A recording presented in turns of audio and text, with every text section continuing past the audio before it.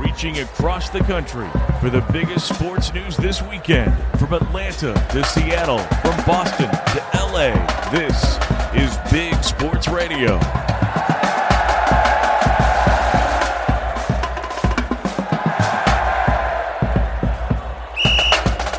Larry Smith here with Brad Sturdy, Mike Kegley, and this is Big Sports Radio. We're glad you're with us here on another weekend. Getting ready for Thanksgiving. It's Mike's favorite holiday because he just eats without anybody stopping him. Is that right, Mike? Eat, and then I go drag my carcass over to the television and watch football for the rest of the day. It's truly the holiest day of the year. Turkey pizza, baby. What's that song? It's the most wonderful time. Okay, sorry. Okay. Yeah, exactly. But not for Christmas. It's Thanksgiving, baby. That's right. So we know what he'll be doing. We know what we're all doing this weekend, and that is watching some really great competition. Let's start with Big Ten football. It's the Big Two all the way through the season, still undefeated, 10-0, trying to make it both teams 11-0 before they have the massive showdown at noon Eastern next week, as the late Keith Jackson would say, on the banks of the Olentangy, Ohio State and Michigan. Great. I mean, boy, it's exciting. It's exciting time to see this game because this is a game we've been waiting for all year. If you're a Big Ten football fan, you've been waiting to see this game. Now, I know they don't both have to take care of business against some quality opponents this weekend in Illinois and Maryland, but man, it's fun. It's the excitement. I can't imagine what it's like to be like in those college towns leading up to a game like this, especially in Ohio State, because that campus has to be buzzing for the week for that game. Yeah, and they want to even up the odds because they got beat pretty bad last year up in Michigan, and there's a real taste to make even up the tables on that. And of course, up in Ann Arbor, these Michigan Wolverines are tired of hearing about how last year was an anomaly, and they want to go in and prove that this is not a one-time blip on the radar, but this is the new world order. So I think we've got the makings of a grudge match that Woody versus Bo. We may be back in that era again. Boy, and how big would it be, not to get ahead of ourselves, but next week if Jim Harbaugh takes his Wolverines down and wins at Ohio Stadium for the first time for Michigan since 2000.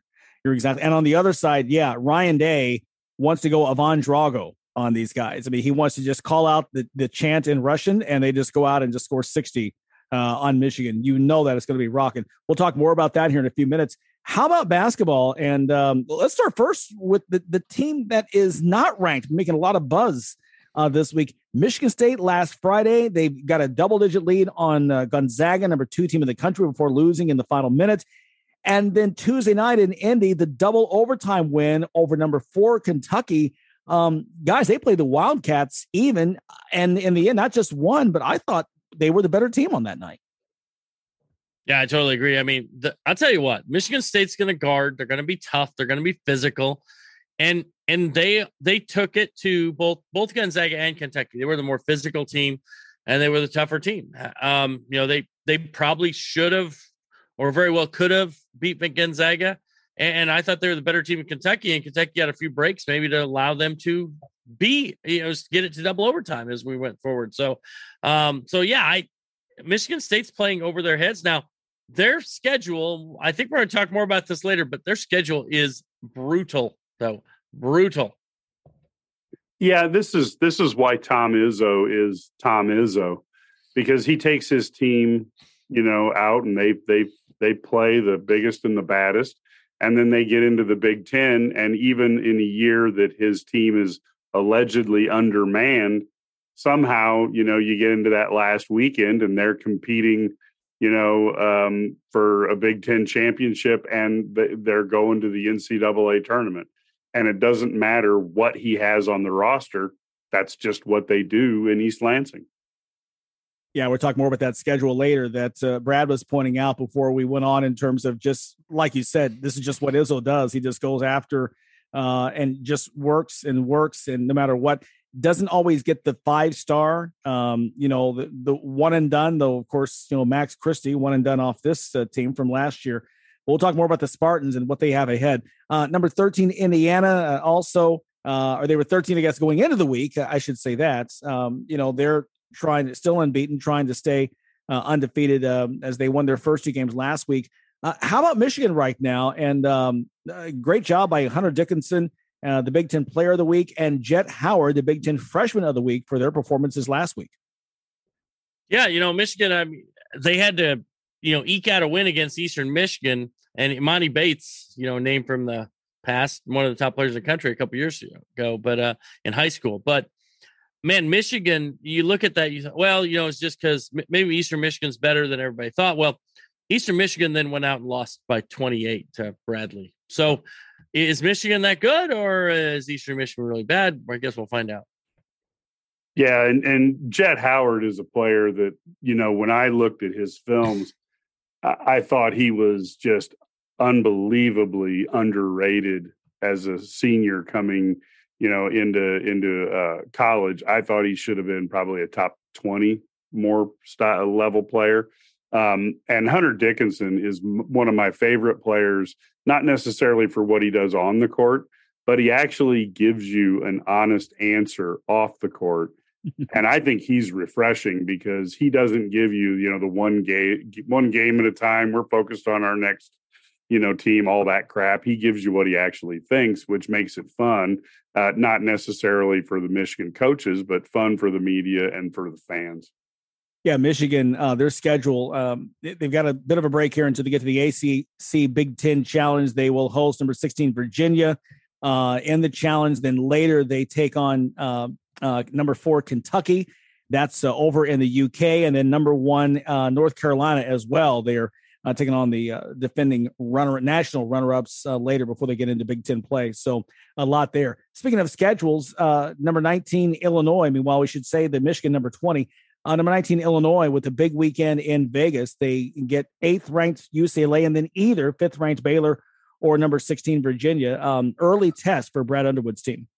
Yeah, Illinois looked really good in their 3 games against the Critters, and they've dominated by 30 points in each game. But it's a different level here. UCLA's a trendy Final Four pick, veteran team mixed with a couple of highly ranked freshmen. And then even if you win that game, you've got Virginia, who is going to grind you, Tony Bennett, or Baylor, Scott Drew, who just won the national title a couple of years ago. So, man, this is a loaded field. Should be a lot of fun. Yeah, this is really, going to see what the Big Ten has to offer when they match up with some of these other top 10 programs. And we may find out that the Big Ten's a little underrated coming into the season with the talent they've brought in. And then I personally think the coaching level in the Big Ten is the strongest in the nation. And I think that'll come through as well. A lot of action here this weekend, and we will talk about all of that. Coming up next, though, after a quick timeout, we'll go around the Big Ten in football. More on Ohio State, Maryland, Michigan, Illinois, and the sudden toss-up now in the West. A couple of teams that have they're in the driver's seat right now to get to Indianapolis, and neither is Illinois. This is Big Sports Radio. If you served in the Marine Corps, by now you know about the contaminated water problem at Camp Lejeune. If you were stationed or worked at Camp Lejeune from 1953 to 1987, you probably have a lot of questions. We have some answers. You could be entitled to compensation. Billions of dollars are being allocated to pay for damages to anyone stationed at Camp Lejeune during that time. Unfortunately, it appears that officials may have known the contaminated water problem existed and did little to protect their men. The Semper Fi code was not honored. If you or someone in your family has developed a serious illness, including various forms of cancer, call this Camp Lejeune legal support line right now. You can't turn back the clock and change what happened, but you can certainly call right now and learn your rights as a Marine. Here's the number. Call 800-363-7934. 800-363-7934. That's 800-363-7934. Paid for by Legal Alert Line.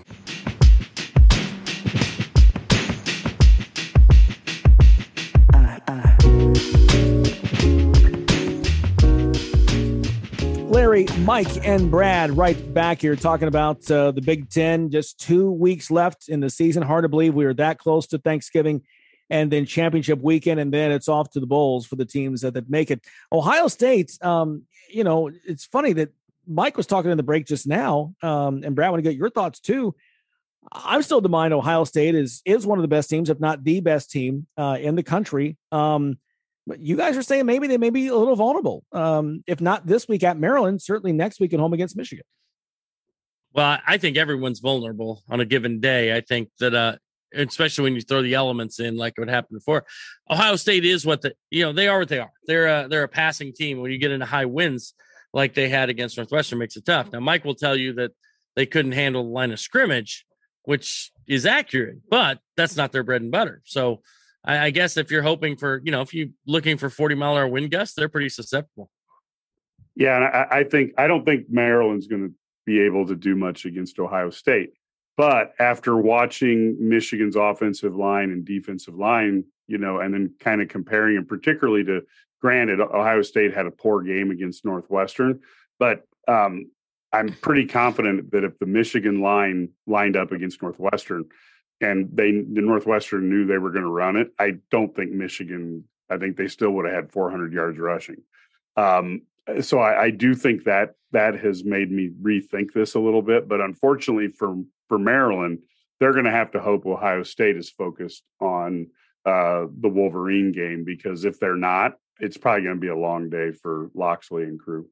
Don't you think they were kind of focused on the future when they play Northwestern? I mean, there's a lot to be. I mean, Northwestern's not very good. So yeah, no, I totally agree with you, Brad. I just look at it as, a bunch of all-American 5-star linemen who are thinking like, I'm going to eat lunch and just move around this Northwestern defensive line and show them who's boss. And it didn't work out that way.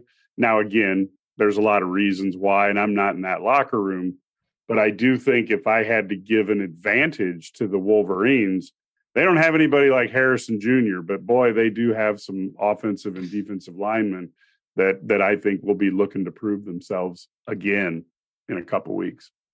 Well, the Buckeyes, a 28-point favorite going into College Park. You speak of those Michigan Wolverines. And again, by the way, you look at the top 5 in the college football playoff rankings all stayed the same, and that means Michigan stays at 3. We've talked before that they began the season with 2 quarterbacks, and oh my goodness, and you got one guy that led them to their first ever college football playoff, and the other guy is a hot shot 5-star, and how do you bench one? And you know what? That's like so last year. I mean, this team has just mowed right through everybody. It's never not a ripple. Didn't matter. I mean, they've been as flawless a team really this entire season, and really never been tested. Yeah, it's been pretty good run for them. I mean, you often look at a schedule and say, oh, they got to win this. This game will be tough. This game will be tough. Well, for Michigan, it really hasn't gone that way. I mean, they've been dominant in virtually every game. The only close game, the semi-close game, was when they had the fake rally against Maryland. It looks closer than it actually was when you watched it. So they get a test, though. I will say this. Illinois has a really good defense. So if you're not clicking and you're not sharp, it's possible you can not be 100% and you make some mistakes. You throw a couple picks there. Illinois had an interception in a bunch, like a million games. It seems like they've had at least one interception. I don't remember what the actual number is, but it's a lot. So now the question becomes, I don't know if Illinois can move the ball, especially with a banged up Chase Brown, but I think Michigan has, there's some thought they could be looking ahead, and against this Illinois defense, you look ahead, you can get yourself in trouble. Yeah. I look at this week. I really think this is going to be the week that the Illinois offense puts the Illinois defense in so many rough positions against the best offense that they will have played to date. And I'm as big of a Illini fan as there is, but this game really scares me because Harbaugh, much like, his counterpart at Ohio State, Ryan Day, they're big in let's destroy the team in front of us, not just beat, but destroy. And I think this could be a huge challenge. Well, don't forget both these teams, Michigan and Ohio State, they want style points to impress the committee when it comes down to Selection Sunday, if you will, for the college football playoff. So there's no question about that. Michigan going in an 18-point favorite against the Illini up at Michigan Stadium. Now, we spent the past month talking about Illinois atop the Big Ten West. We can no longer do that. The front runner now is Purdue. after that win last week in Champaign, a very favorable schedule to end the regular season, starting with a home date against Northwestern. Yeah, Purdue's got a great favorable schedule down the road. When you look at, they've got Northwestern, Indiana, probably the two worst teams in the Big Ten. But at the same time, they still have to take care of business, and I don't think Purdue is that good. They're good on offense. Their defense isn't that good, and so you never know. Maybe Northwestern sneaks up and makes. They were competitive with Ohio State. They played against the top team in the Big Ten. Second team according to Mike, but second best team in the Big Ten according to Mike. But still, I think Purdue is should be favored here. They are favored by 20 points, but it may be a little closer than that. Yeah, and I'll be honest with you, I thought Purdue at this point, I really was much higher on them than they have played. I thought they might come into this game with one loss, and they've underperformed in a lot of ways. But I don't see Northwestern being able to do much to stop this Purdue offense. Yeah, so, but I'll tell you what, the team that probably, if they win this week, Iowa's at Minnesota. Minnesota's 3-point favorite. Iowa beats Minnesota. They have Nebraska to win the Big Ten should Illinois lose to Michigan. So Iowa's a team that's in a really good position to win this. And my gut tells me they're probably going to be a team that when all this dust settles, they're going to end up be playing in that Big Ten championship game at 8-4. That's my prediction. So now I think Minnesota is a good. These two teams are very similar in the sense they have good defenses. They're going to run the football, play that. So it's not going to be a blowout type game. But I just like Iowa's defense. Yeah, and going at Penn State, they're playing at Rutgers. I think Rutgers is in big trouble. Penn State's looking for the highest level of January 1st bowl that they can get, and I think they know they need style points as well. A couple of the games on the schedule: Wisconsin at Nebraska, Indiana at Michigan State. As again, we close out to the next two final weekend on the Big Ten schedule. Hang tight; we keep the party going after this. Are you tired of your website making your business look bad? Is your current web developer dropping the ball? Let's face it, if your website isn't making you money, it's broken. Let Neon Rain create a website that turns your visitors into customers. Neon Rain has worked with hundreds of businesses across North America, building custom websites and applications with modern designs that are easy to update and work well on mobile devices. They can do it for you too. What sets Neon Rain apart? They actually deliver on their promises. Call today for a free consultation. 303-957-3092. That's Neon Rain at 303-957-3092. Or visit them at neonrain.com. Now back to the studio and the guys from Big Sports Radio. Well, you certainly want to give equal time here in the first half hour, if you will, of Big Sports Radio. Last week, we talked about Ohio State early. We'll focus on Michigan early this time. We don't want to make no differences in this. The Wolverines, third ranked, undefeated at 10-0, and they've got to take on an Illinois team that was ranked for the past several weeks.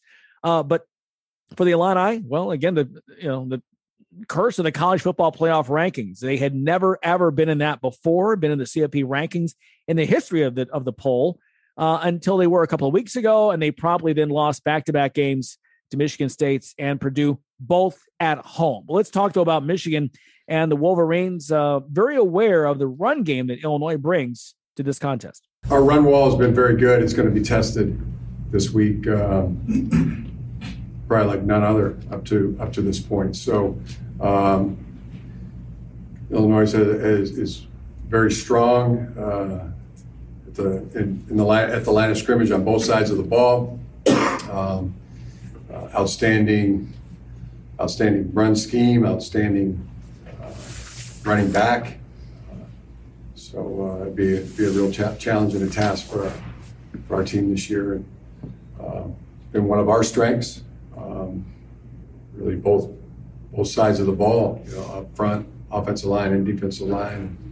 I really feel like our offensive line is going to be tested this week as well. So yeah, big challenge, and we're preparing for it now. He underwent the surgery and seems that it's successful, and supporting him and all rehab from here. But very happy there was a successful surgery. You expect to keep out for the rest of the season? Yeah. A lot on the line for them, for us. And the way we always approach a game, every day matters, but the games count. So putting in our best effort of preparation for the week in terms of study, nutrition, hydration, training, practice. And we're really going to have to be on point. Coverage, I mean, every phase of the game. I mean, in your opinion, the passing game isn't what the running game is. This pass game, there's an adage in football, you have to make them stop something. If they don't take it away and they don't stop it, then it's kind of foolish to not keep attempting to, whether it's throw the ball or run the ball. But yeah, I feel good about it. Feel really, really good about our offense. Feel really, really happy coming off this last ball game, and another really good performance.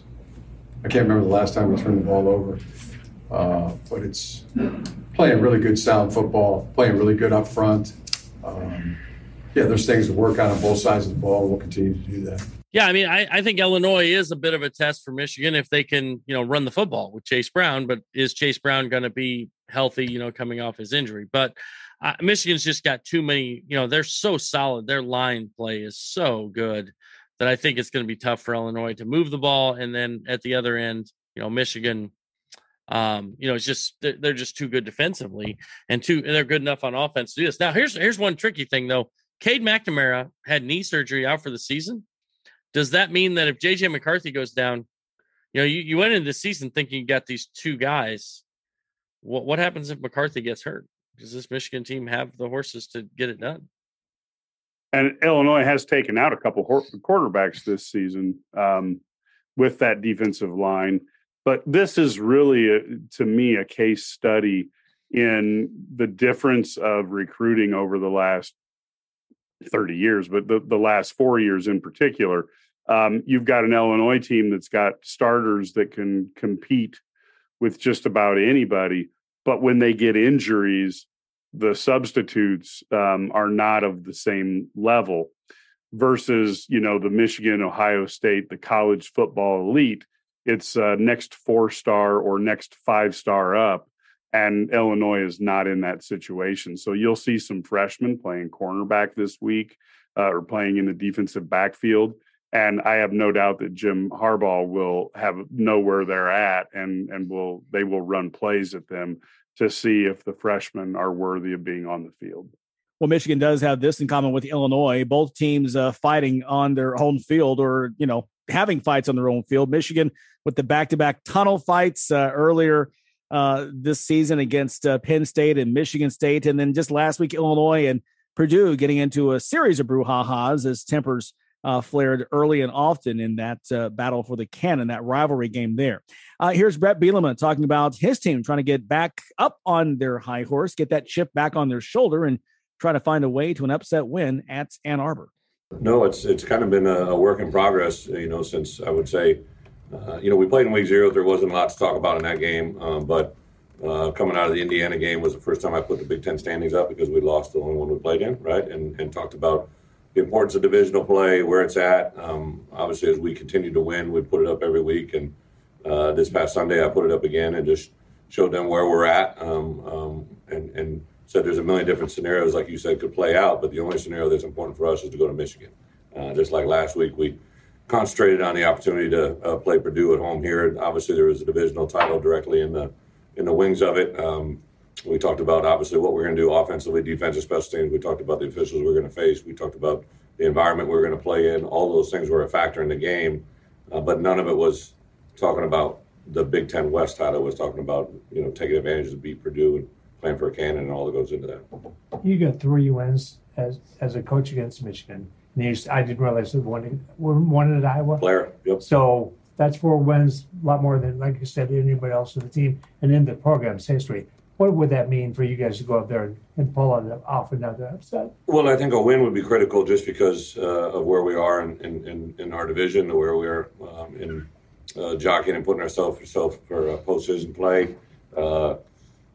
To play Michigan and to beat them at Michigan, obviously, I think a lot of people talk about it, but for me, I don't see it as any different. Nothing disrespectful.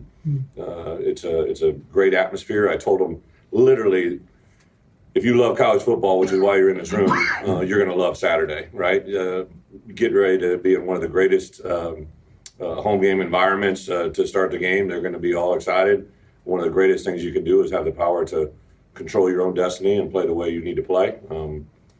So there's a lot of great venues in this conference. In my office, I have on one wall is Indy in the middle, surrounded by every stadium that we play in. Because in recruiting, I talk about that, right? Like if we're recruiting a kid in Michigan, I'll say, hey, listen, come here, play for me, and I'll take you there twice, 2 or 3 times, right? I'll pay for the plane ticket. I'll give you dinner and let you play football with my uniform, right? And I use the other team's stadiums as a selling point. I know Iowa as good as anybody. I know Wisconsin as good as anybody. I've been able to have success, I think, in everybody's stadium. We actually won when I was a coordinator against Ohio State. There's a lot of great venues that if you play in this conference, that's a byproduct of those results. I think Brett Bielema is disappointed in his squad. I think he thought he had 2 games there that he could have won, with games at home against Michigan State and home against Purdue. And he knows if he'd have won those games, he'd been in great position to win the Big Ten West. And now you put yourself in a position where Illinois needs to win out, and that means a win at Michigan and at Northwestern to get that Big Ten West title. And that's not going to be an easy thing to do for Bielema. But at the same time, I think he's got to feel pretty good about his season and knows that he just wants to go out there and you got to show that, get to that next level if they want to win the Big Ten West. Yeah, if he wants to, he talked about how he's not here to go 5-7 or 6-6. Well, this is one of those games that teams that go 8-4 or 9-3, this is the type of game they win. I don't know if he's got the roster to get that done yet, but my suspicion is that the Illinois coaching staff is coming to Ann Arbor with every intention to win. It's going to take a lot to pull that off in the big house. And the other thing that we, don't really talk about is both Jim Harbaugh and Ryan Day have to have style points to keep those voters, putting them in the top 4. That bodes really poorly for Illinois and Maryland. This is true. A couple of good contests. Again, we are counting down to next week and that noon Eastern kickoff from Ohio State to Michigan. But again, for now, it is the Terrapins for the Buckeyes and the Illini for the Wolverines. Stay with us. So we take a look around all of college football and focus in on some of the key matchups this week as we get down to championship weekend here. Amazing to think that it's just a couple weeks away. This is Big Sports Radio. You're listening to the Big Sports Radio Network with Larry Smith, Mike Kegley, and Brad Sturdy. Well, college football coming right down to it as we've been talking here throughout the show. We're going to focus right now on the top 15 ranked teams in action this weekend as we begin to kind of whittle this down and look at who is going to be playing in the various conference championships, who still has a shot again at the making the CFP field for the Final Four of the college football playoff. And therefore, there's one matchup that we already know is set for December, and incredibly, it is in the SEC. Number 1, Georgia. We know they're going to meet LSU in Atlanta for the SEC championship game. The Bulldogs going to Kentucky. Guys, this was a game on the schedule that Kentucky fans were thinking, hey, this is great. We're coming off the big season last year. We're ranked in the preseason. This is awesome. Ticket sales were through the roof. And then last week, Kentucky loses at home to Vanderbilt. And the Commodores snapped a 26-game SEC losing streak. So, and it's really cold this weekend in Lexington as well. So, Georgia feeling pretty good right now. Yeah, you came into this season, you saw Kentucky, they get that early win against Florida, and then they lose by 3 to Ole Miss. You're thinking, this team's pretty good. Well, then they've laid an egg against South Carolina, laid an egg against Vanderbilt, and now they're trying to, they got destroyed by Tennessee. And so now they're getting a Georgia team that this Georgia defense is really, really good. And so we'll see what Kentucky can do. But I think they're going to have the one advantage that Kentucky does have. I don't think Georgia's offense is great. They're good enough with that defense. So if you can actually slow down their offense and maybe force some turnovers, maybe you have a chance. But yeah, not likely. Yeah, the problem is if you only put up 21 against Vanderbilt and you're playing Georgia's defense, that's not going to be fun. But I do think it's been pretty incredible how Kentucky has struggled, and it shows you how tough of conference the SEC is, because this is a good team. You've got number 2 in the college football playoff rankings, Ohio State Buckeyes. They're at Maryland, Maryland was the team we were talking about earlier in the year. Man, what a surprise team. Well, don't look now. They're back to 6-4, but at least they're bowl eligible, and they get the Buckeyes probably going to be 6-5. Ohio State wants to. You hope they aren't looking ahead for their sakes to Michigan the following week, because they are. They've shown that they can not play the best like they did against Northwestern, but I expect them to be clicking on all cylinders heading to the Wolverines next week. Yeah, and the Wolverines will be facing Illinois in the Big House, and Illinois has some injuries going on, and Jim Harbaugh is looking for style points to try to keep that ranking, knowing that either the Wolverines or the Buckeyes have to lose up in a couple weeks here. So Illinois could be in for some rough sailing there in the Big House. Yeah, you guys know who has wins over 5 ranked teams this season? TCU, the Horned Frogs. What a job that Sonny Dykes has done. They're at Baylor this weekend. But Brad, you were saying that you kind of like the Bears in an upset. You were telling us a moment ago in the break in an upset in this one. Well, I think Baylor has a chance. I wouldn't necessarily pick an upset, but I think I could. Baylor has a chance. I don't think TCU tends to play these games close to the vest and play these close games. And so Baylor was coming off and they were really bad against Kansas State. There's no question. But I think that Baylor is a team that has shown they can compete with these teams, and they pull out some close wins. So if they hang around, I think this is a game that Baylor could win at home. Yeah, and I don't want to sound like a video game host, but you're talking 2 teams, both in Texas. They don't like each other. They recruit against each other every day. This is just one of those grudge matches, but I'd have to give TCU the advantage, but finding a Baylor upset would not shock me at all. Yeah, Tennessee at South Carolina. The Tennessee just trying to see, your goal is to hold them under 50, because they have been throwing up some serious video game numbers offensively. They're a South Carolina team that is just good enough to lose to good teams badly and eke out some wins against some average teams. So I think Tennessee rolls here. Tennessee is clicking right on that path to be that team, hoping that an Ohio State, Michigan loser or TCU loses, and they jump into that college football playoff. Yeah, LSU playing UAB, and LSU, Brian Kelly's done a wonderful job. And I'm telling you, I felt like a star was born with freshman Mason Taylor against Alabama. I think we're seeing like baby Gronk, and I expect LSU to win this one handily. Yeah, the son of Pro Football Hall of Famer Jason Taylor, the Miami Dolphins' great defensive lineman. I don't know if there's a team in the country that has a tougher finishing stretch than number 7 USC at number 16 UCLA this weekend, and then they're playing 20th ranked Notre Dame next weekend. If you get through those two, they could make an argument. The one thing that's missing from the Trojans' resume is a win over a ranked team. They lost at shootouts last month to Utah, 43-42. Their only blemish. They are the Pac-12's last hope to try to get into the CFP. If they lose either game, the Pac-12 will be shut out. Yeah, and then they've got to play the Pac-12 championship game too against probably an Oregon or a Utah in that case. So nothing easy for USC. Alabama does have something easy. They are taking on Austin Peay. Although Austin Peay's 7-3, I don't think they're ready for an angry Crimson Tide team to come to town, trying to get style points. Because although you think Alabama's out of the college football playoff, all it would take is a couple of upsets, and suddenly the Crimson Tide move up there, and you're like, wait, how'd they get? Why are they so high? And so, yeah, it's just they have that reputation for being really good, and we'll see. They've lost 2 games by a combined 2 points or something like that, something crazy or 4 points. 2 games by a combined 4 points. It's crazy. And Saban's going to be on CBS during the SEC championship game doing 4 hours of lobbying. Yes, exactly.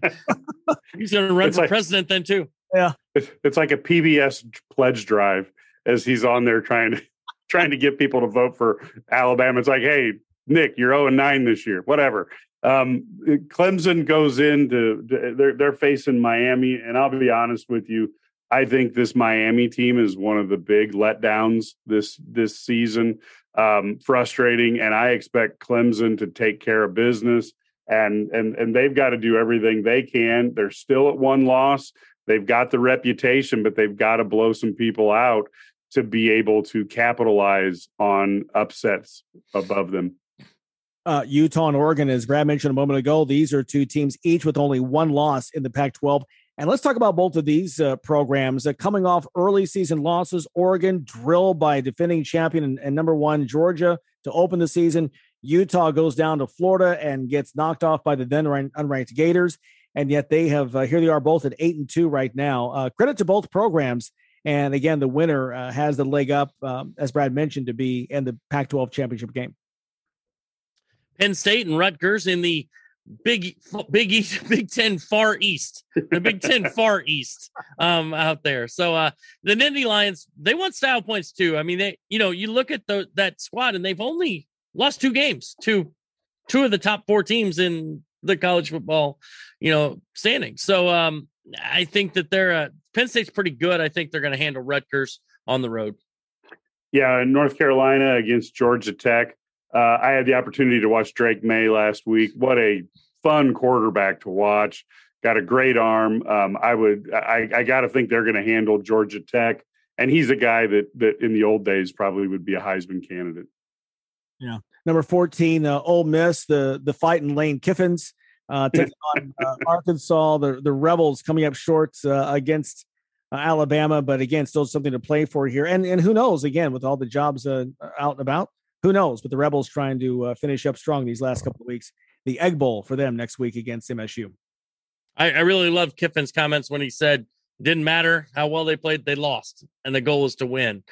Kansas State has been winning lately, and they've had some big wins. They're taking on West Virginia.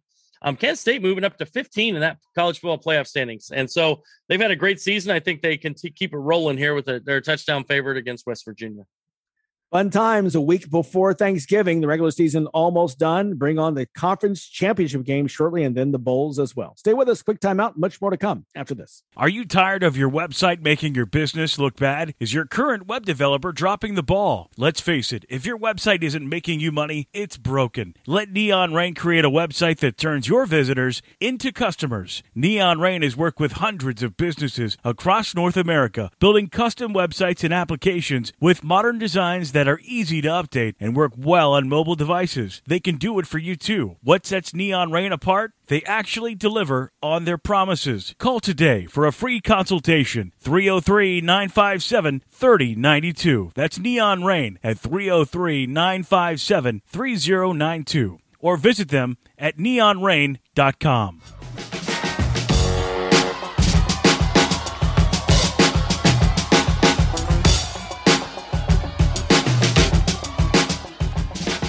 Talking earlier about some of the college basketball games in the Big Ten. Let's get back to that Michigan State team and what Tom Izzo does and why this team year in, year out, they're always in the mix, always a threat to get past the first weekend and maybe even upset their way to the Final Four. Brad, you were talking before about their schedule. They don't play the usual schedule. He doesn't mind testing his team several times. Sometimes he might go, 6-5 in the non-conference, and then that's why all of a sudden in March they're prepared. Yeah, there's no question. I mean, you look at their schedule this year; they've already played. Number one or number, whatever, 1, 2, whatever, 2 top 4 teams, Kentucky and Gonzaga. They're 1-1 in those games. Had a chance to win each game. Now they have Villanova at home, and then they're going to play Alabama in that PK 85 event. Out, and so then they'll play another team after that, who's probably get another high major team again, and then eventually They got to come home for an easy game after they play a couple games out there, 3 to be exact. Then they'll get Notre Dame at Notre Dame. So this is a crazy schedule to start the season. The only real critter they play is Northern Arizona. In December they've got a few easier games, but at the same time, man, this is why they're successful. Go out and challenge yourself, prove yourself in the non-conference, and you're going to be better when you get to the Big Ten.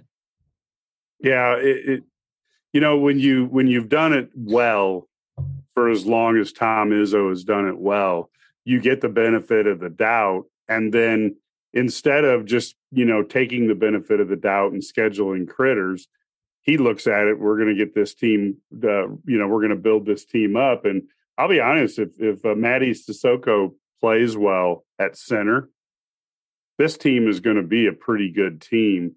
And early results watching him play both against Gonzaga and Kentucky, it seems like he's elevated his game somewhat. And boy, they could be a lot tougher than what people originally anticipated. Yeah, he took on the reigning college basketball player of the year in Oscar Tshiebwe, and as you said, played him well in that game. Tshiebwe fouled out of the game. Now, given his first game, missed the first 2, coming off that knee surgery, that procedure he had in the preseason, probably wasn't at 100%. Let's be fair. But yeah, he was more than serviceable against one of the best big men in college basketball. So from a veteran, one of the oldest, most veteran coaches, let's go to some new coaches and the jobs they're doing, starting with in the Big Ten at Maryland. Kevin Willard, because you have Duke and Villanova replacing legends. Kevin Willard comes in and takes the place of Mark Turgeon and is off to a good start with the Terrapins. Yeah, Kevin Willard, they've won all 3 games by 20-plus points. That's, Kevin Willard's very successful, but before, obviously, at Seton Hall. But now you've got a great, they're off to a great start. They've got some tough games coming up. This weekend they've got SLU, and then they'll play. Well, at one point we thought Louisville might be a tough game. Maybe not now. But anyway, they also have Tennessee, UCLA later on in the non-conference, and they'll play Illinois and Wisconsin here in December too. So they've got some tests coming up, but man, you love getting off these great starts and kind of showing that you can win these games by 20 and put yourself in a good position to win some games and maybe make an NCAA tournament down the road. Yeah. And look, that Maryland program is one that really, I think is a sleeping giant in the basketball world. They've proven it in the past. Kevin Willard might be the guy that elevates that back to that level. I look at them as being similar to what Illinois can do in the football side if they had the right the right coach there, which Brett Bielema may indeed be the right one there. And Dante Scott, certainly he had his share of really good games last year. If he can play more consistently this year, he gives a lot for that team to build around. No question about that. And look, I mean, he, has had a good run in his career, as Brad mentioned. I think it was a pretty good hire by Maryland. And in the Big Ten, you have so many night in, night out, really good coaches.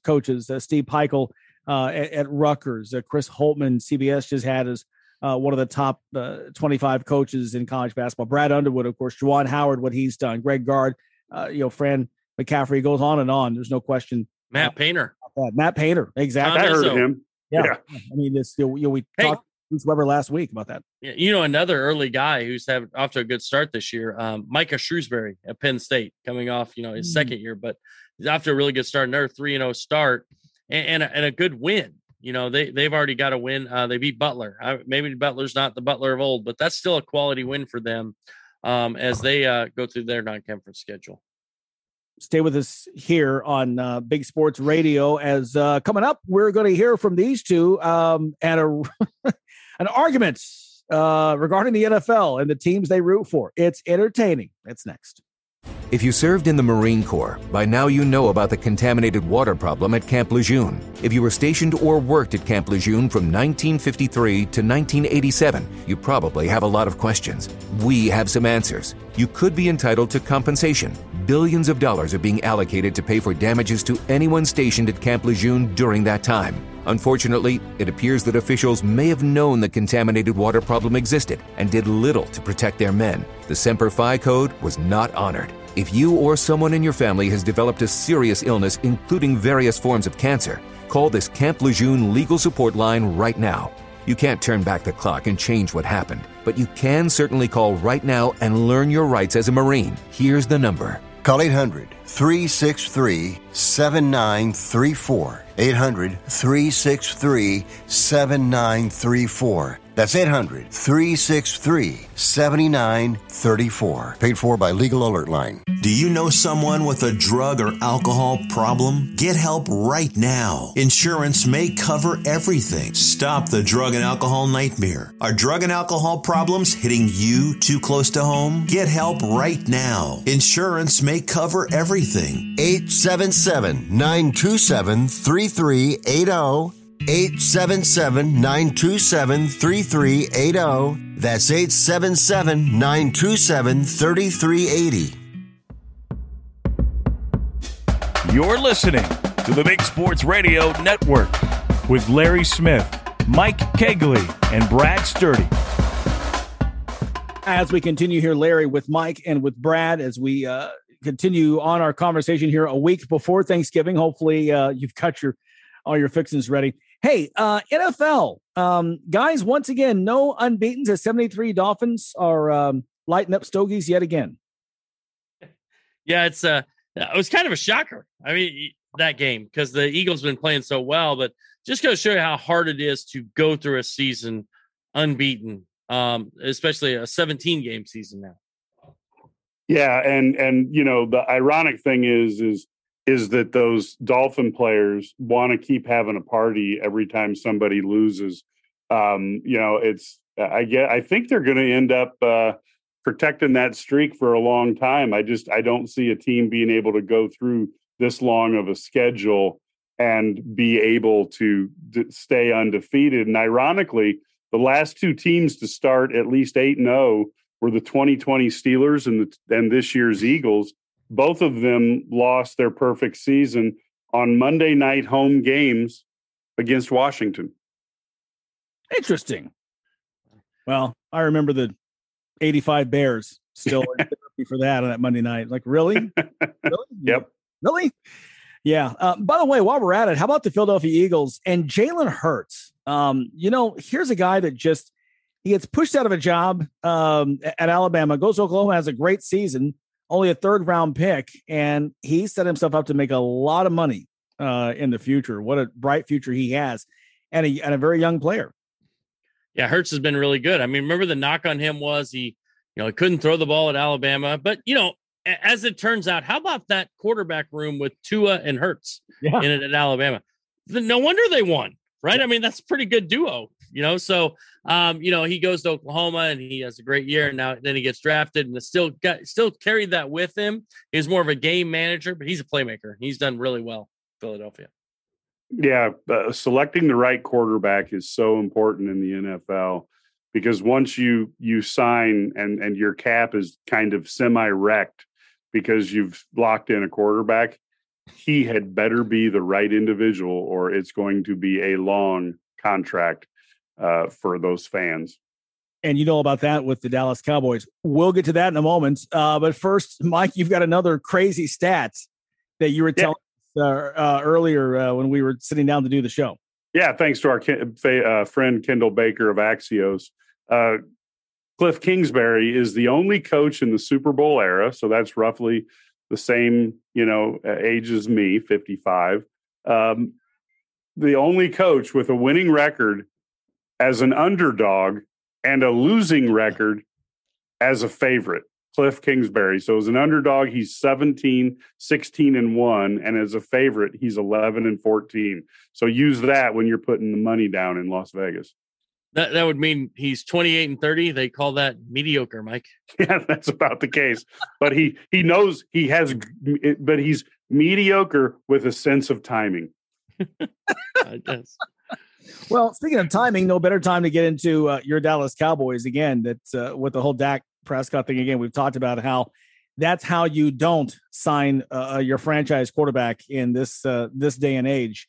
The Eagles have a lot of the cap flexibility because of the way that they did things, and they're paying their starter for the moment third round money. Folks, talking to everyone listening to us, I'm sandwiched right here in between a Cowboys fan and a Raiders fan, and what you don't hear during commercial breaks is the feuding between the two about which team is worse. Yeah, right? The Cowboys have chosen to pay their quarterback the seventh most money in the league. And right now he's ranked somewhere around 28th in quarterback rankings, roughly. And then they've got the third highest paid tailback, who is the 29th highest rusher in terms of yards in the league. And then they go play a horrific Packer team, up 14 points going into the fourth quarter, of which the Cowboys are 195-0 with that lead going into a fourth quarter, and they lose. Way to go, Jerry Jones. Okay, stop. Way to go. Just stop. You're 6-3. You're 6-3. The Raiders lost to a team that hired a commentator to coach them. If it had been Jeff Sunday, maybe you would have said he had an advantage, but it was Jeff Saturday on a Sunday, and they lost. Then you throw in, they also got shut out by the Saints. They have Devontae Adams, who was maybe the best wide receiver in the game. Derek Carr is a very good quarterback. Yeah, they've had a few injuries. They're terrible, and they find a way to lose. They even, against Kansas City, had a chance to – remember when they went for 2? Because they were going for the win? Yeah, I mean, I'd take a tie right now, and I think it was a good day. And I hate ties. Well, at least Derek Carr, you and him can get together and have a good cry. I mean, you'll be able to let it out and get these emotions flowing. It was. I don't blame him. Again, they lost to a team that fired their coach and hired a guy off of ESPN to come coach them. That'd be the equivalent of Illinois firing Brad Underwood tomorrow. Me walking in. No, it wouldn't be Illinois. Okay, how about this? Northwestern fires Chris Collins tomorrow, and then we walk in. And I coach them, and we beat Illinois. That's basically what it is. Yep.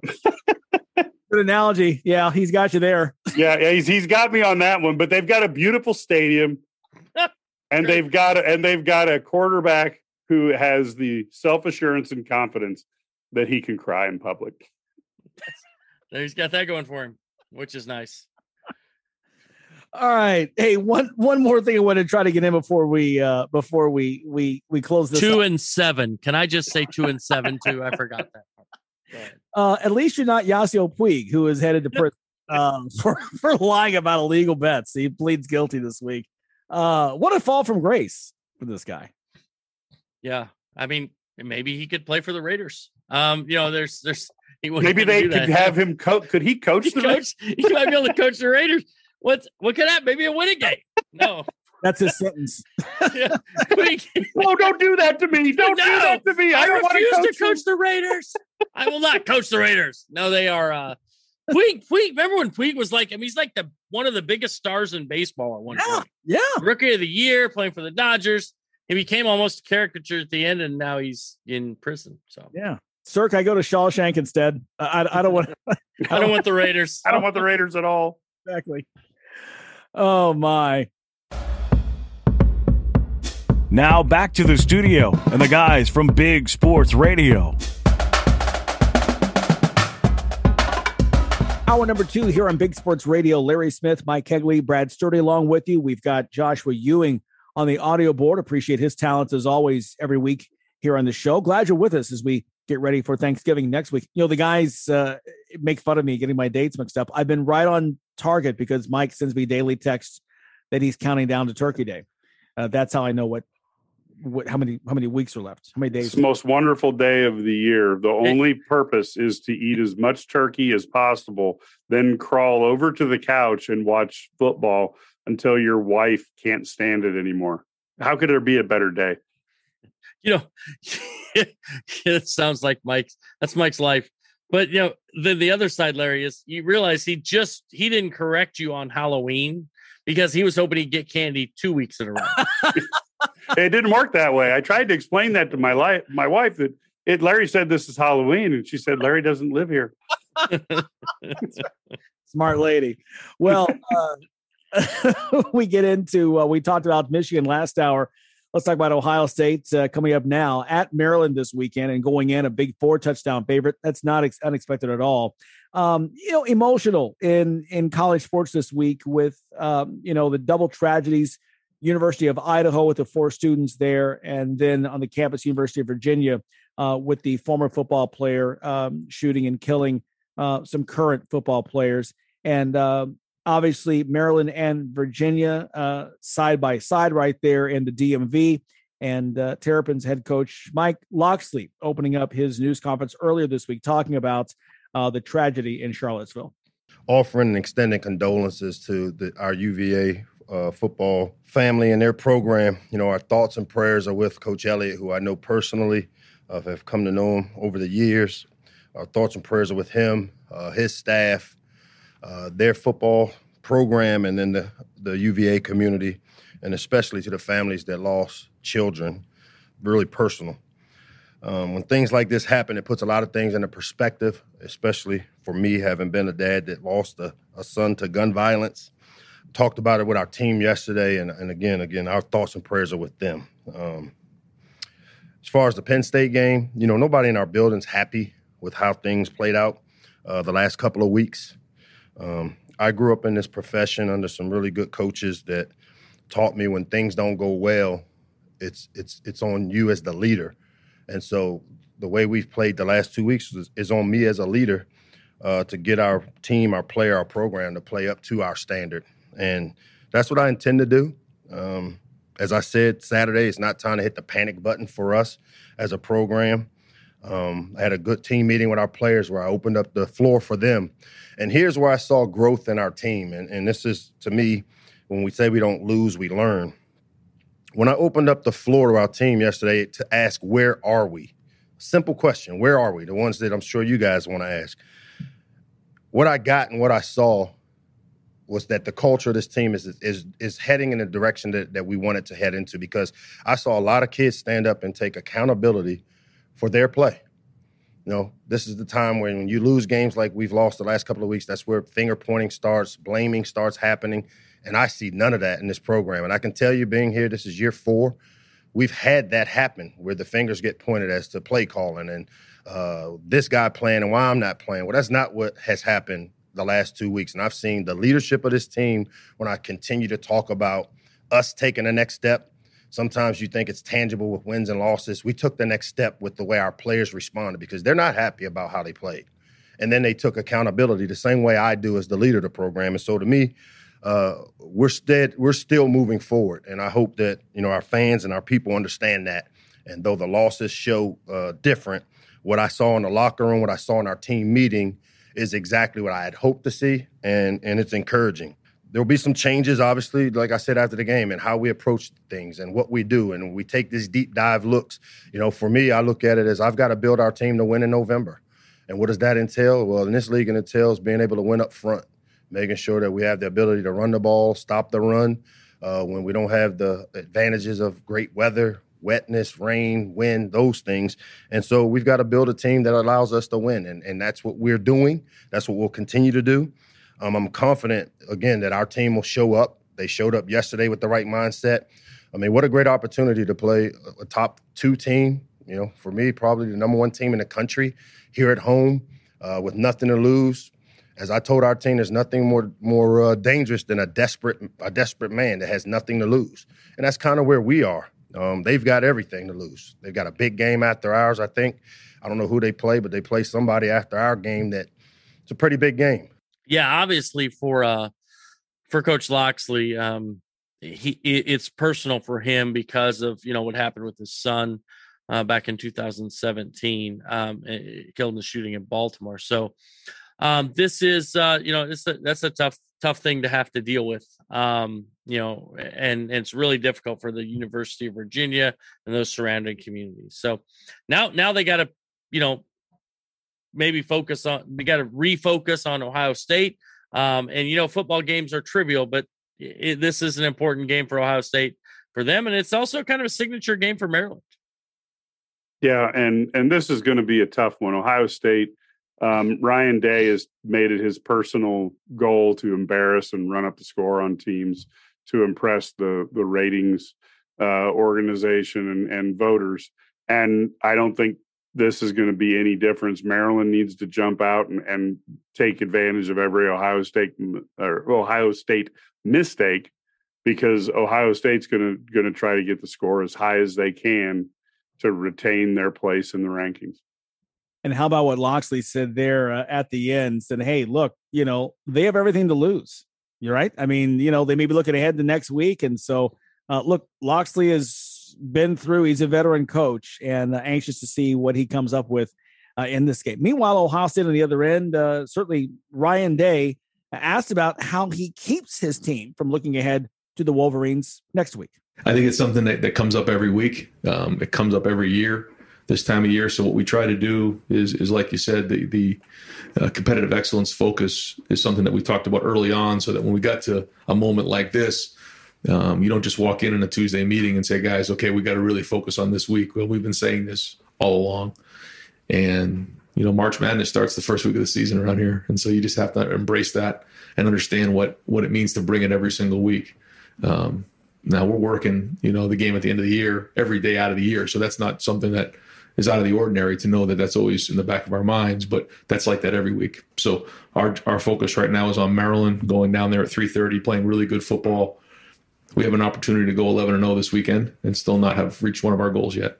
It's just sobering, but it's the facts. It's part of that building process, week in and week out, to be playing our best football in November. And that's what we focus on. And so we got a really good opponent here in Maryland. They played some teams really well this year. And you look at the teams that they played and the scores and what they've done. Mike's done a good job of recruiting some really good athletes there. I think Tauli is a very talented quarterback. They have some weapons on the outside, and they've played good on defense. I mean, I think they're stout over there, and they've played well this season. So, we've been in battles with these guys before. We've been in the same situation in 2018. And, that game went into overtime. So, Mike does a really good job, and we're going to have to play really well. Ryan, you got pretty good depth at wide receiver. How important is that, the reputation of that room in recruiting and what you've established here to be able to say whatever wide receiver you or whatever it may be? Yeah, I mean, if you had said to me that was going to happen this year, I wouldn't have believed you, but here we are, and that's football. You have to overcome these types of things, and that's where depth becomes critically important, and understanding that, you come here to play. When you play, that's kind of up to you, and how fast can you get on the field and how quickly can you get a starter level. But you're going to have a great opportunity, and our guys have taken that opportunity and run with it. But I think you can see the development, you can see the blueprint, you can see how we do things schematically, fundamentally, the way Brian teaches. And so it's an exciting time to be a wide receiver at Ohio State. Follow up.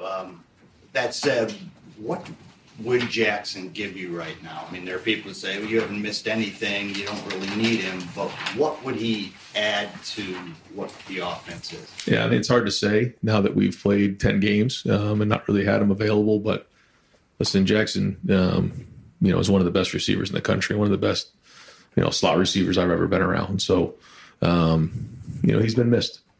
What's his status, if you can just follow up on that? Yeah, no update at this point. Day has a pretty good perspective. He calls it competitive excellence focus. That's interesting. But here's what it comes down to. Ohio State can be 11-0 and after this week and still not reach their goal if they lose to Michigan. Yeah. And that he sums it up perfectly. They have got to they have to win these games, and if they don't win these games, then, it's a disappointing season. It's really crazy that the expectations are so high, and Ohio State understands this, and Ryan Day embraces those expectations. Yeah, and I do think that this is something that, again, it's kind of the offshoot of the way that things are done in college football with only 4 teams. I don't think there'll be the pressure to blow teams out if you get to a 12-team playoff. I think there's from a sportsmanship standpoint, there's some huge advantages to 12 or 16 teams. And Ryan Day understands the system. So does Jim Harbaugh. And they operate within that system in a way to maximize their team's chance of being in the CFP. They're doing exactly what you would want your team's coach to do. You're right. Ohio State has been just a behemoth. And the question is, can they keep it going? And but yeah, you're right. This should be I'm looking forward to it. I mean, this is a fun time of year because every game takes on so much more meaning. And again, Maryland, one of those teams as well, in the hunt and looking for what they will do here in the postseason. Stay with us. Much more to come here on Big Sports Radio. If you're a diabetic, we have great news. You can end the painful finger sticks with a new CGM. Plus, they may be covered by Medicare, Medicaid, or private insurance. If you test and inject daily, you may qualify. Call US Med now to learn more. 800-390-5160. 800-390-5160. 800-390-5160. That's 800-390-5160. Do you owe the IRS $10,000 or more in back taxes? Are you being audited or investigated? Has the IRS sent you a letter demanding payment? You may not owe what they claim. Make this free call to the tax doctor now. Let them negotiate with the IRS on your behalf. 800-816-4492. 800-816-4492. That's 800-816-4492.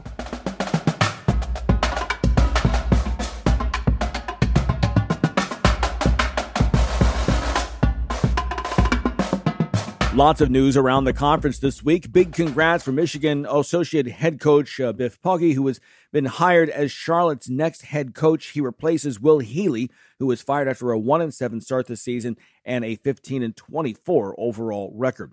NCAA men's soccer 3 matches Thursday night. Regular season Big Ten champion Maryland home with Fairleigh Dickinson. The Terps drew first blood on a goal by Stefan Copetti at the 1:45 mark. Copetti assisting on another goal in the second half, and Maryland getting goals from 5 different players as they beat Fairleigh Dickinson 5-2. They faced 14th seed Cornell on Sunday. Ohio State went into Winston-Salem and blanks host Wake Forest 3-0. The Buckeyes get 12th seed UNC Greensboro on Sunday.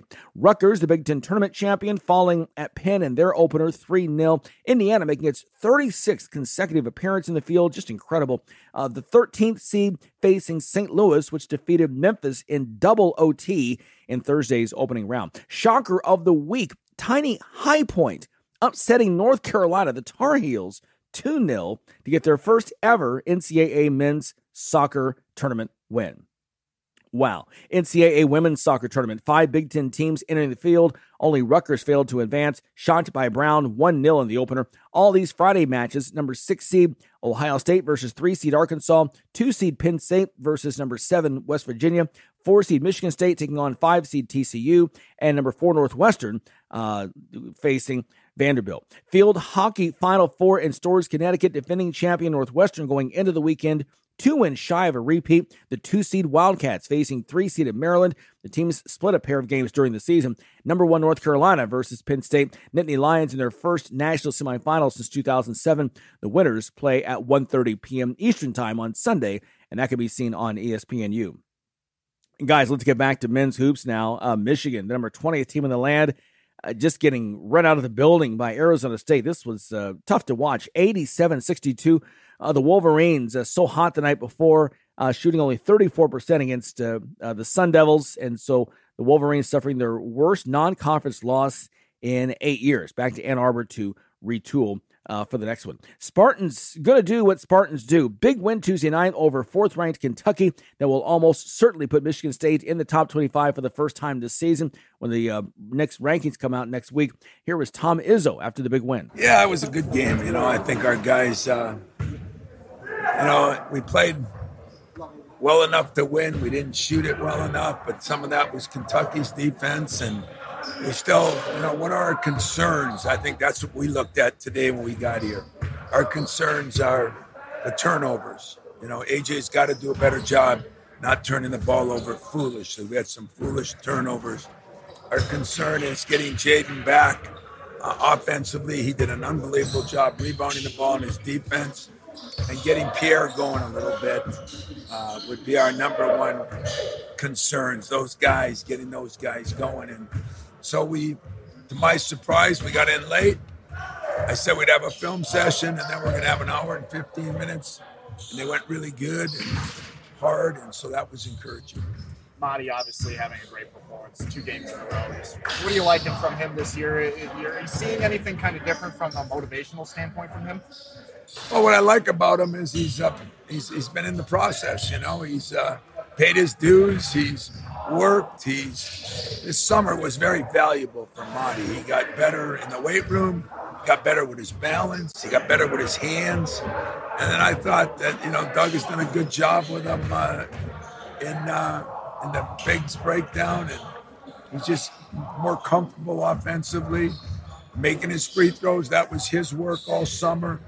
Marty's gotten exactly what he deserved, and that's the great part about my job. When someone does that, it's more fun for me. You credited your assistants a lot last night with the 2 plays to send them both into the overtimes, but what did you specifically like about those 2 plays? That they worked. Yeah. I love that they worked. I think we said we wanted to get back to the basics for us, and the basics for us is do we defend, rebound, and run. We defended. We rebounded pretty well against a team that's that big. We ran okay. The other thing that we said in the summer, we got to get our special teams back. We got to cut out at the free throw line. They got one last night, but he's good. We got to do a better job with our sideline and baseline out of bounds plays. We got to do a better job at the free throw line, which we did last night. Jump balls, which we're starting to win more of.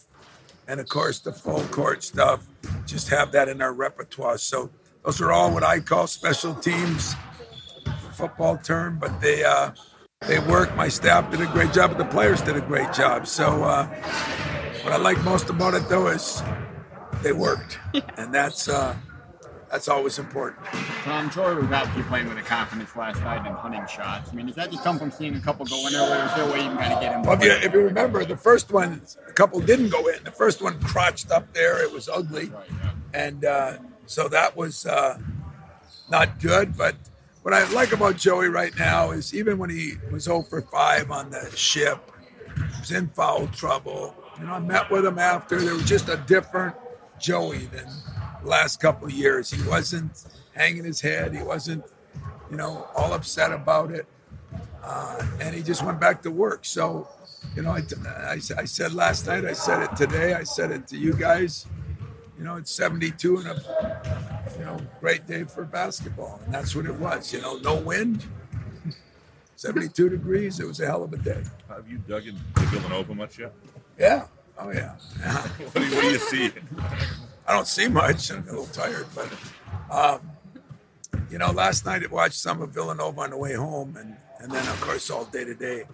And typical Villanova team, they do a hell of a job of backing you down in with the dribble. Jay Wright was great at it. They've got some players that are, a couple of 5th and 6th year guys.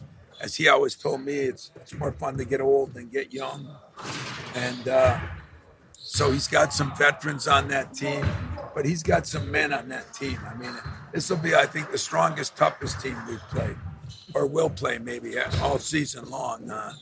And they've got versatility. They've got 6'7", 6'8" guys that play center and power forward that can handle the ball and shoot the ball. They switch a lot on defense.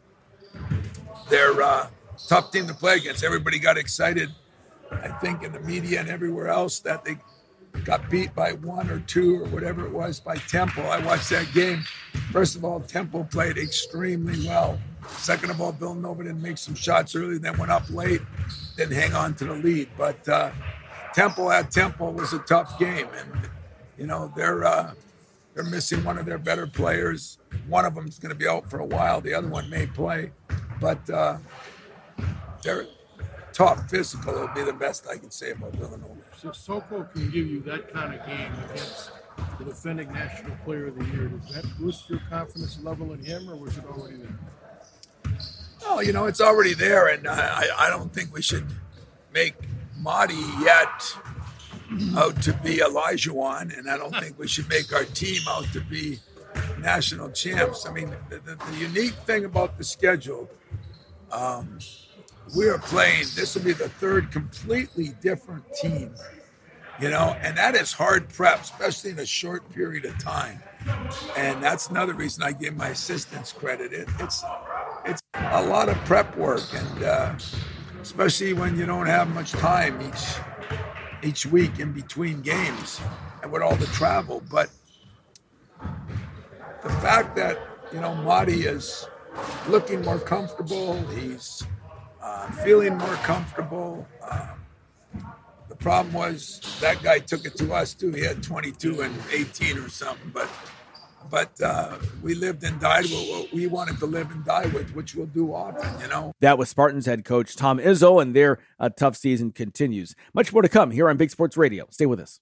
Life can be full of risks. One thing you shouldn't take a risk with ever is your family's health insurance. If you're self-employed or you now need affordable health insurance, you need to make this free call right now and see how the Health Insurance Helpline can help you get it. 800-448-0828. 800-448-0828.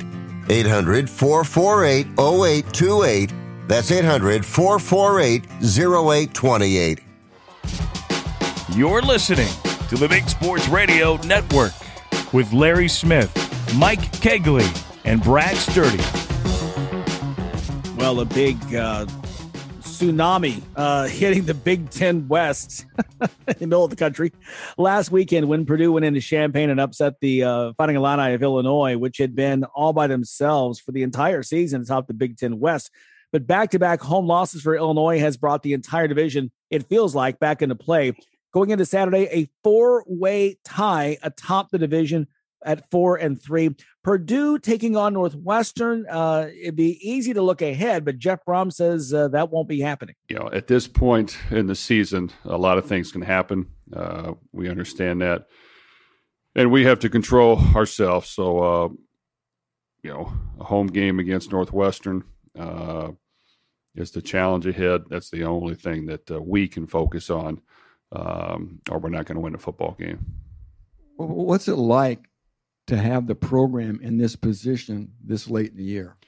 Well, that's a good thing. I mean, I think that our guys have worked hard to put ourselves in a position to achieve hopefully a good season if we continue to play well. But just like every week, there's a lot of football left to be played, and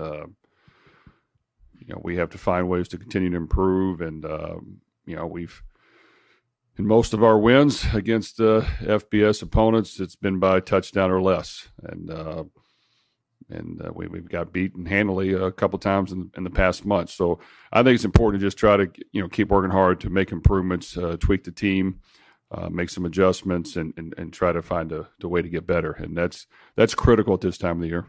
Evan Hall, just how much of a centerpiece is he for that offense, and how much is he need to be a focus for your defense this week? Well, he's got to be the main focus. He's a really good running back. He's physical. He's tough. He's played a lot of football. We have to be able to stop him. That needs to be, without question, the central focus. And I'm sure they're going to, give it to him in a lot of different ways. And we're going to have to make sure that, we don't allow him to beat us. Your defensive line would appear starting to get payoffs with some sacks and more pressures back there. Well, I actually think they've played hard all year long. Thought we did a better job in the coverage aspect this past game that helped us get those sacks. Yeah, Jeff, you talked about this a little bit after the game against Illinois, but just Aiden's job spreading the ball around after going back and watching some film on it. Well, it's important that we spread the ball around, and it's important that other playmakers step up and emerge and make plays so that the quarterback feels comfortable going to them. I do think we were better at this past game. That definitely helped us. So, Charlie has done a great job for us, and he's been banged up, and they had their best corner on him most of the time throughout the game. He's a really good player. Payne stepped in and make plays. Even when he wasn't wide open, we were able to put it on him. He was able to catch the ball and carry guys as far as he could. TJ stepped up and did a really nice job. And there were a couple others that played better as well. So I think we've seen progress in practice, but it still has to happen in the game. And like you said, our quarterback still needs to gain confidence to be able to utilize those guys. But in order to win, we're definitely going to need all those guys to play well for us. Yeah, I mean, it's Purdue put themselves in position with the win at Illinois, and now they got what should be an easier game on paper. But one thing about Northwestern is they've done a decent job at the line of scrimmage of late, like against there. So maybe they can control line of scrimmage, keep Purdue's passing offense off the field and have a chance. But I think that Purdue's in a really good spot to win these next two games. They've got a great favorable schedule. Yeah, and on paper they should have little problem with Northwestern, but Purdue has only been able to effectively run the ball in one or two games this season. If Pat Fitzgerald can, design something that stops Purdue from running, at least you have to defend one thing, and that gets to be a lot easier. We'll see, but I think Purdue probably wins, and then that allows them to really have a good shot of being the team that's the sacrificial lamb for the either the Wolverines or the Buckeyes. Yeah, Purdue right now looking good, although, again, they did lose to Iowa a couple of weeks ago, and so really it's the Hawkeyes who I believe is the way it all breaks out, would have the tiebreak in that one. I'm assuming it's a straight.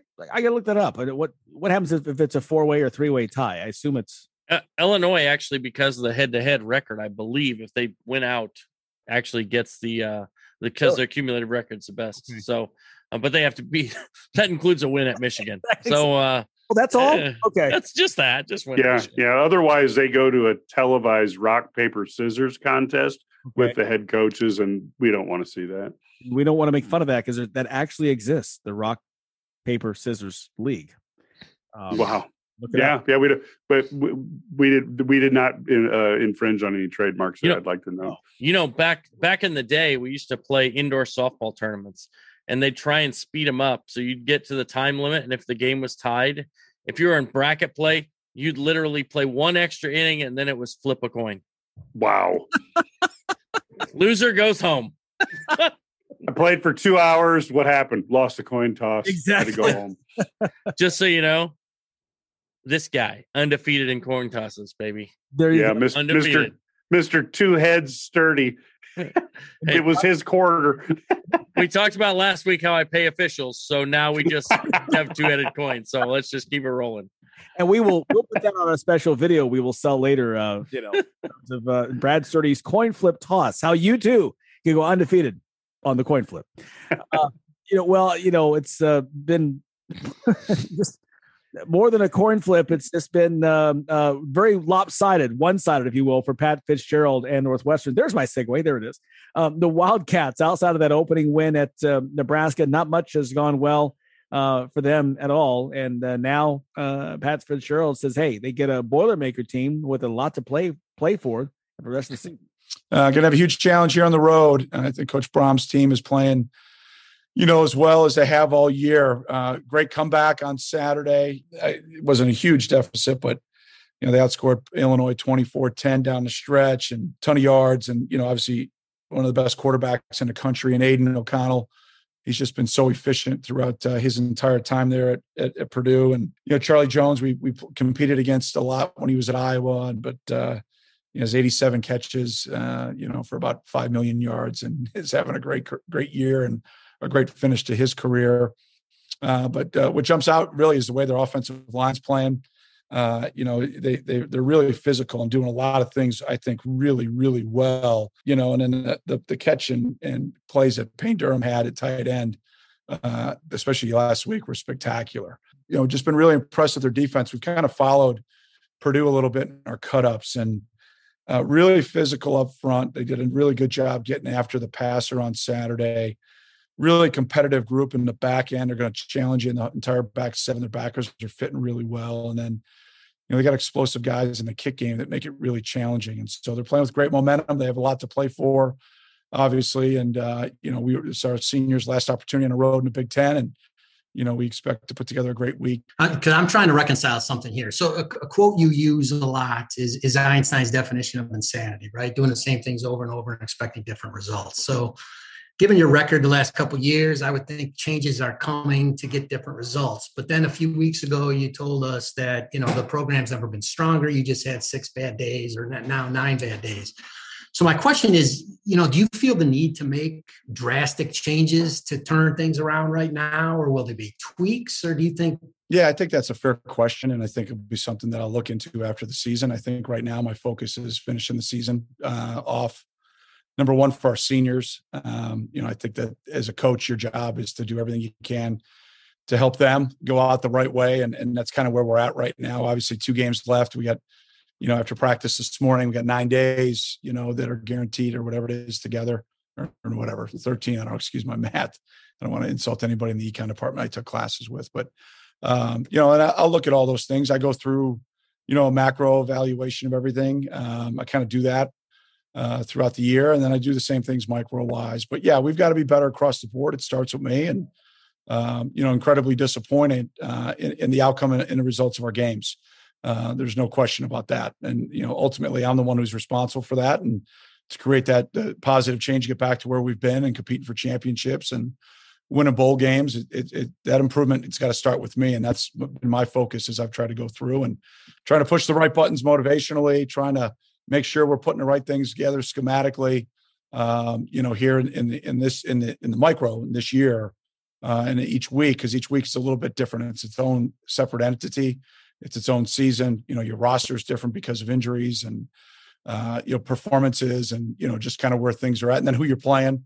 Dictates some of that. But some of those big picture things will be things that I'll look at after the season, and do what I think we have to do to make sure we get our program back to where we all want it to be, and that's to be competing for championships and playing the way that we've played here during my time, which I'm very proud of. Frankly, I'm very proud of the guys that I've had the privilege to coach, and the guys I've had the privilege to work with. And same thing with this group. I'm bitterly disappointed that we haven't been able to help them get the wins that we all want, but absolutely love the group. They're a terrific group of young people that I think have an incredibly bright future. I guess Northwestern almost has to look at it like they before, when we talked about, maybe a Maryland team that has to look and say they have nothing to lose. Northwestern has nothing to lose here in this game. They're 1-9. It's been a struggle. I mean, what are they, 4-18 over the past 2 seasons since they went to the Citrus Bowl in 2021. So, it's going to be a tough battle, but I guess you'd look at it. They have nothing to lose, so hopefully they can rise to the occasion and make it a competitive game.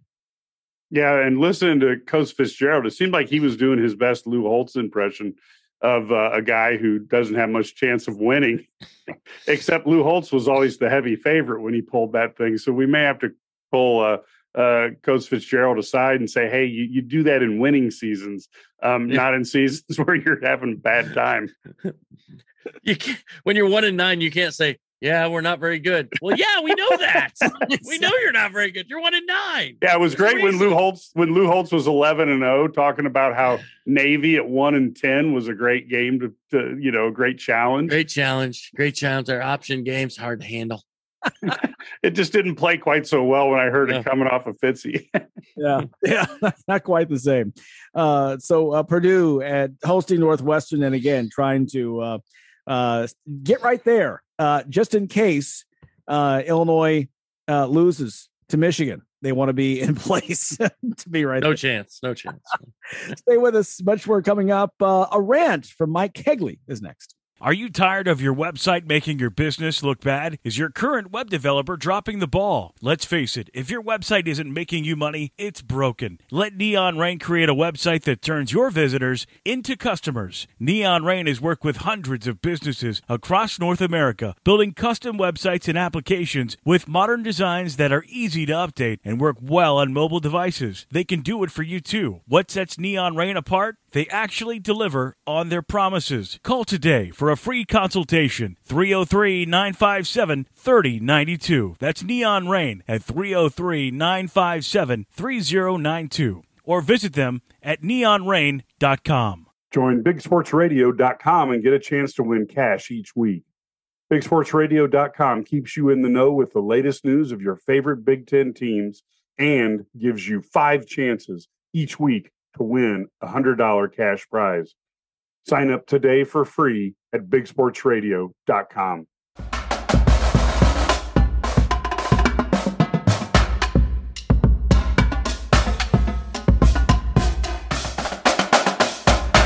Well, we're right back here on Big Sports Radio. Larry, Mike, and Brad.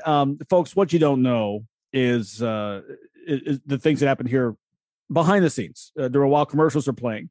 And Mike Kegley, bless his heart, has just been chomping at the bit to go off on referees here in the past few weeks. And Brad and I have held him off, but finally we have said, you know what? We're going to give in. We're going to allow him his platform. And so, Mike, go ahead. You have something to say about Big Ten referees. Yeah. So, Kevin Warren, get closer to your radio here because we want you to hear this. The Big Ten has a $1.3 billion a year contract to provide entertainment in the form of games to the American public. They hire the best coaches in the country. They recruit the best athletes in the nation and sometimes even from around the world to participate in these sports. And then they hire part-time guys to referee the game. This week between Purdue and Illinois, Illinois, a team that had 4 pass interference penalties the whole season, had 5 in one game.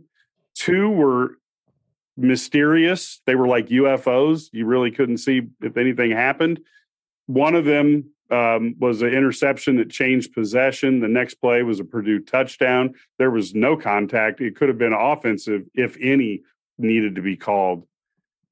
This is something that I think, both in the football and basketball arena, you need to spend some of that $1.3 billion annually on full-time referees where they are trained year-round.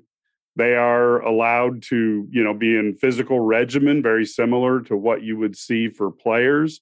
And they should have the best referees in all of sports. If some calls as egregious as this happened during the Big Ten championship game or during the Ohio State-Michigan game, it would put a black eye on the Big Ten and its reputation across the country. This happened to be Illinois and Purdue, so it wasn't quite as big of a deal, but the players deserve better than what they got. And this was the same crew that didn't allow a touchdown that Illinois had, even on replay, and cost them at least was a contributor to the game in Indiana. When you have a couple games here and there, and you have CFP positioning, again, it's not Illinois that it's going to be affecting, but if this happens to Ohio State or Michigan or USC when they come into the league, those are the type of things that again, you need quality control. You don't have a Marvel movie that you make me play Iron Man, Larry plays Captain America, and Brad gets to play whoever. So make it better, Big Ten. Make it better. Okay, Mike, you can take a breath now. Exactly. After that rant. So I'm going to give you my description. Quality officiating ranks right up there with military intelligence. What do we call those? Oxymoron, right? Yeah. Right. So this is, I just don't think they're very good. I agree with you completely. I think they should have full-time officials, especially in college football. With the money that they spend in college basketball, these guys, I think they do a disservice to the game because they're traveling and doing 4 and 5 games a night, flying across the country, taking red eyes, going here, going there. There's no way you can do that well. I mean, and I'm not trying to, I'm not even saying that they're bad necessarily, but how do you do it well when you're doing that many games? It's like, and I think they're compensated well in these sports. They're paid well, but if they would pay them and train them the way that they needs to be done, it could be a full-time job. And then you'd have access to those guys 24 or 12 months a year. And I think it can make it better. And then I think they'd handle situations better than possibly they do now. Yep. They're not in a position. The refs aren't in a position to do well either. That's certainly a fair point. And again, this is a product that the Big Ten is putting out there across the country. They're paid top dollar. And I think you need to give the referees just as much chance to be successful as the players and coaches. And there you have it. Another rant by Mike Kegley. We're back with more after this. Packages start at $29.99 a month with signed agreement. Restrictions apply. Speak to a representative for complete offer details. See Vivint.com for license details. Terms and conditions apply. Homeowners, if you're looking for the best in home security and smart home technology at a price you can actually afford, we have great news. Now you can get Vivint's award-winning home security systems starting at about $1 a day. U.S. News and World Report has recognized Vivint as the best professionally installed home security system of 2022. And right now, you can get Vivint's home security technology for about $1 a day. Plus, get free professional installation from a licensed technician. Protect your home and loved ones for as low as $1 a day. Call right now for your free home security consultation. 800-613-8053. 800-613-8053. 800-613-8053. That's 800-613-8053. Do you know someone with a drug or alcohol problem? Get help right now. Insurance may cover everything. Stop the drug and alcohol nightmare. Are drug and alcohol problems hitting you too close to home? Get help right now. Insurance may cover everything. 877-927-3380. 877-927-3380. That's 877-927-3380. Well, finishing things up here on the show, how about Michigan State almost knocking off Gonzaga last week and then earlier this week, taking down number 4 Kentucky in double overtime. Once again, Tom Izzo, he shirks from nobody, no challenge, and so many times they come out on top. Yeah, Michigan State's been seen as like a kind of a middle of the pack Big Ten team this year. So this is a great start for them. And they're, obviously showing they compete with anybody in the country.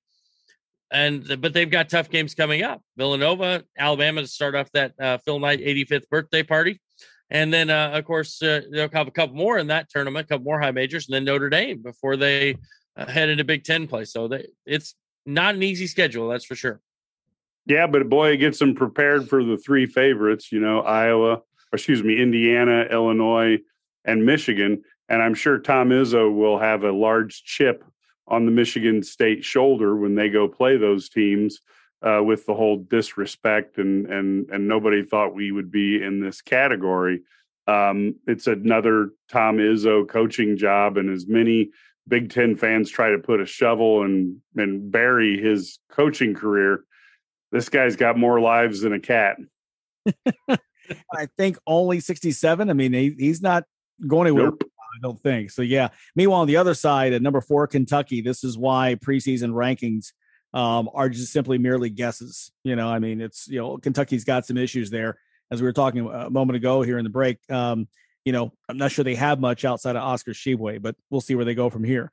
Meanwhile, speaking of in the Commonwealth, at least Kentucky's not Louisville. The Cardinals 0-3, and that doesn't include, as we talked last week, the loss to Lenore Ryan, Brad's favorite female player.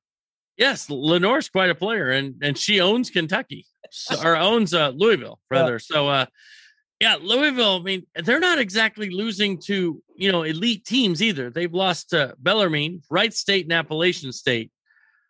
So now they get to play Arkansas, Maryland, and Miami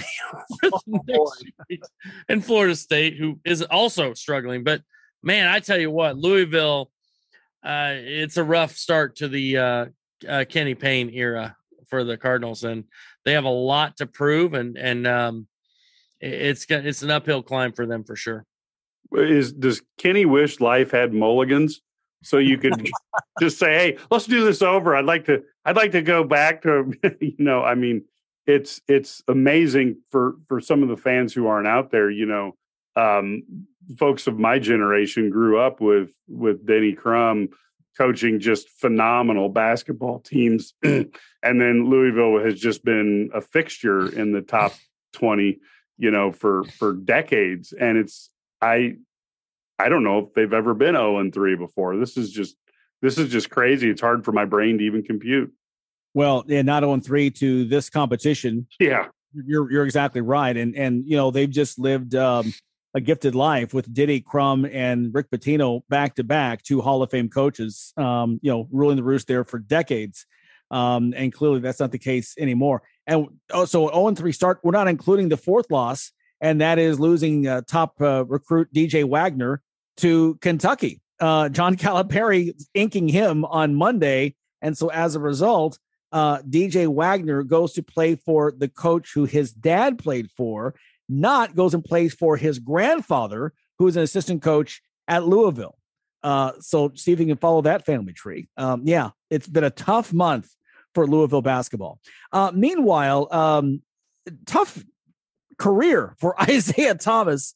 Remember back in the day when, and you probably saw it on The Last Dance, the Michael Jordan documentary, when the Detroit Pistons refused to shake the Chicago Bulls' hands after they swept them to dethrone them as Eastern Conference champs. Isaiah this week saying that rift with Michael Jordan still lives after seeing that on The Last Dance. I thought we were past that, but I guess not. No, we're clearly not past it, Isaiah. But, and I'm going to try to be here. When's the last time we talked about Isaiah Thomas? Seriously. So maybe he's relevant again. I can go out. I got to go after the king, go after MJ, So no, Isaiah is interesting character. He's always kind of been a lot of people, he's love-hate relationship with him. He's from Chicago, but Chicago people hated him when he was in Detroit. He's from Illinois, played in Indiana. So all the Illinois people kind of hated him anyway. This is, it's just, he's been that guy his whole career. And I guess I would say that I side with MJ here. So I loved when he used to be on TV and he would talk about, the 80s were ruled by 4 basketball players, Larry, Magic, Michael, and me. And I would be like, how did you get in here other than you're on TV getting to say that you were? So, and which is, it's just Isaiah being Isaiah. And that's kind of what we expect from him. Because the last time he was in the news didn't he bankrupt the G League or some league? I think that was the last time he was in the news. So at least this time it's a little better than that. MJ doesn't like him, but we've all known that. Well, I'm going to be the one, not dissenting vote, but a little bit of a different view. I got a chance to work with Zeke at NBA TV. And at the time, he was flying coast to coast every other week, to go get his MBA at Cal Berkeley. He has houses in Westchester County, which is where the infamous secret meeting allegedly took place with the Indiana Brass, Mark Cuban, and Brad Stevens to try to get him to be the next Indiana coach. And of course, we know now that didn't happen. And at home in Miami as well. That said, was never a Pistons fan and therefore was never an Isaiah fan, back in the day. Respect what he's done business-wise. And maybe the whole bankrupting the league, Brad, to your point, kind of woke him up a little bit. And he went out and got an NBA. Maybe he's better now. But all that said, dude, the rift is there. We've heard it from too many people that, there are things you did to Jordan. And so you knew listen, anybody who watched The Last Dance, if Jordan was going to take a snub at a restaurant from an opposing coach and use it as motivation, Isaiah, you had to know this was coming. Yeah, there's no question. That's right. But that's MJ. He's the most competitive guy. He's not going to love you. Yeah. He's not going to love you if he had to play against you. MJ is like that old line, I will let no snub go away before it's time. Yeah. He's got a little file of snubs, and he's gonna get a check mark next to every one of them. And I took that personally, right there. That's everything. That's right. They did. There's the wrong kind of. They put pepperoni instead of sausage on my pizza, Mike. Snub. I took that personally. He's offended that I called a snub perceived. That made him mad right there. You're exactly. Yep. Yeah, hopefully Michael's not getting mad at us right now. Michael, if you're listening and you're getting mad at us now, it's Brad's fault. Sturdy, STURDY. We sat together in Maui, remember? Exactly. Yeah. Let's face it. Not only the whole perceived thing, but if you ever needed to know, just go back and go to YouTube and call up his Hall of Fame speech in Springfield, Mass. I mean, yeah, that's just who he is. That's just the way it is. And that's the way we are as we finish out another show. So glad you're with us. As always, 2 hours goes way too fast. Thanks for everyone who stopped by, and thanks to you for tuning in. We'll see you right back here at the same time next week. And it is if we can get Mike up from his turkey nap next weekend.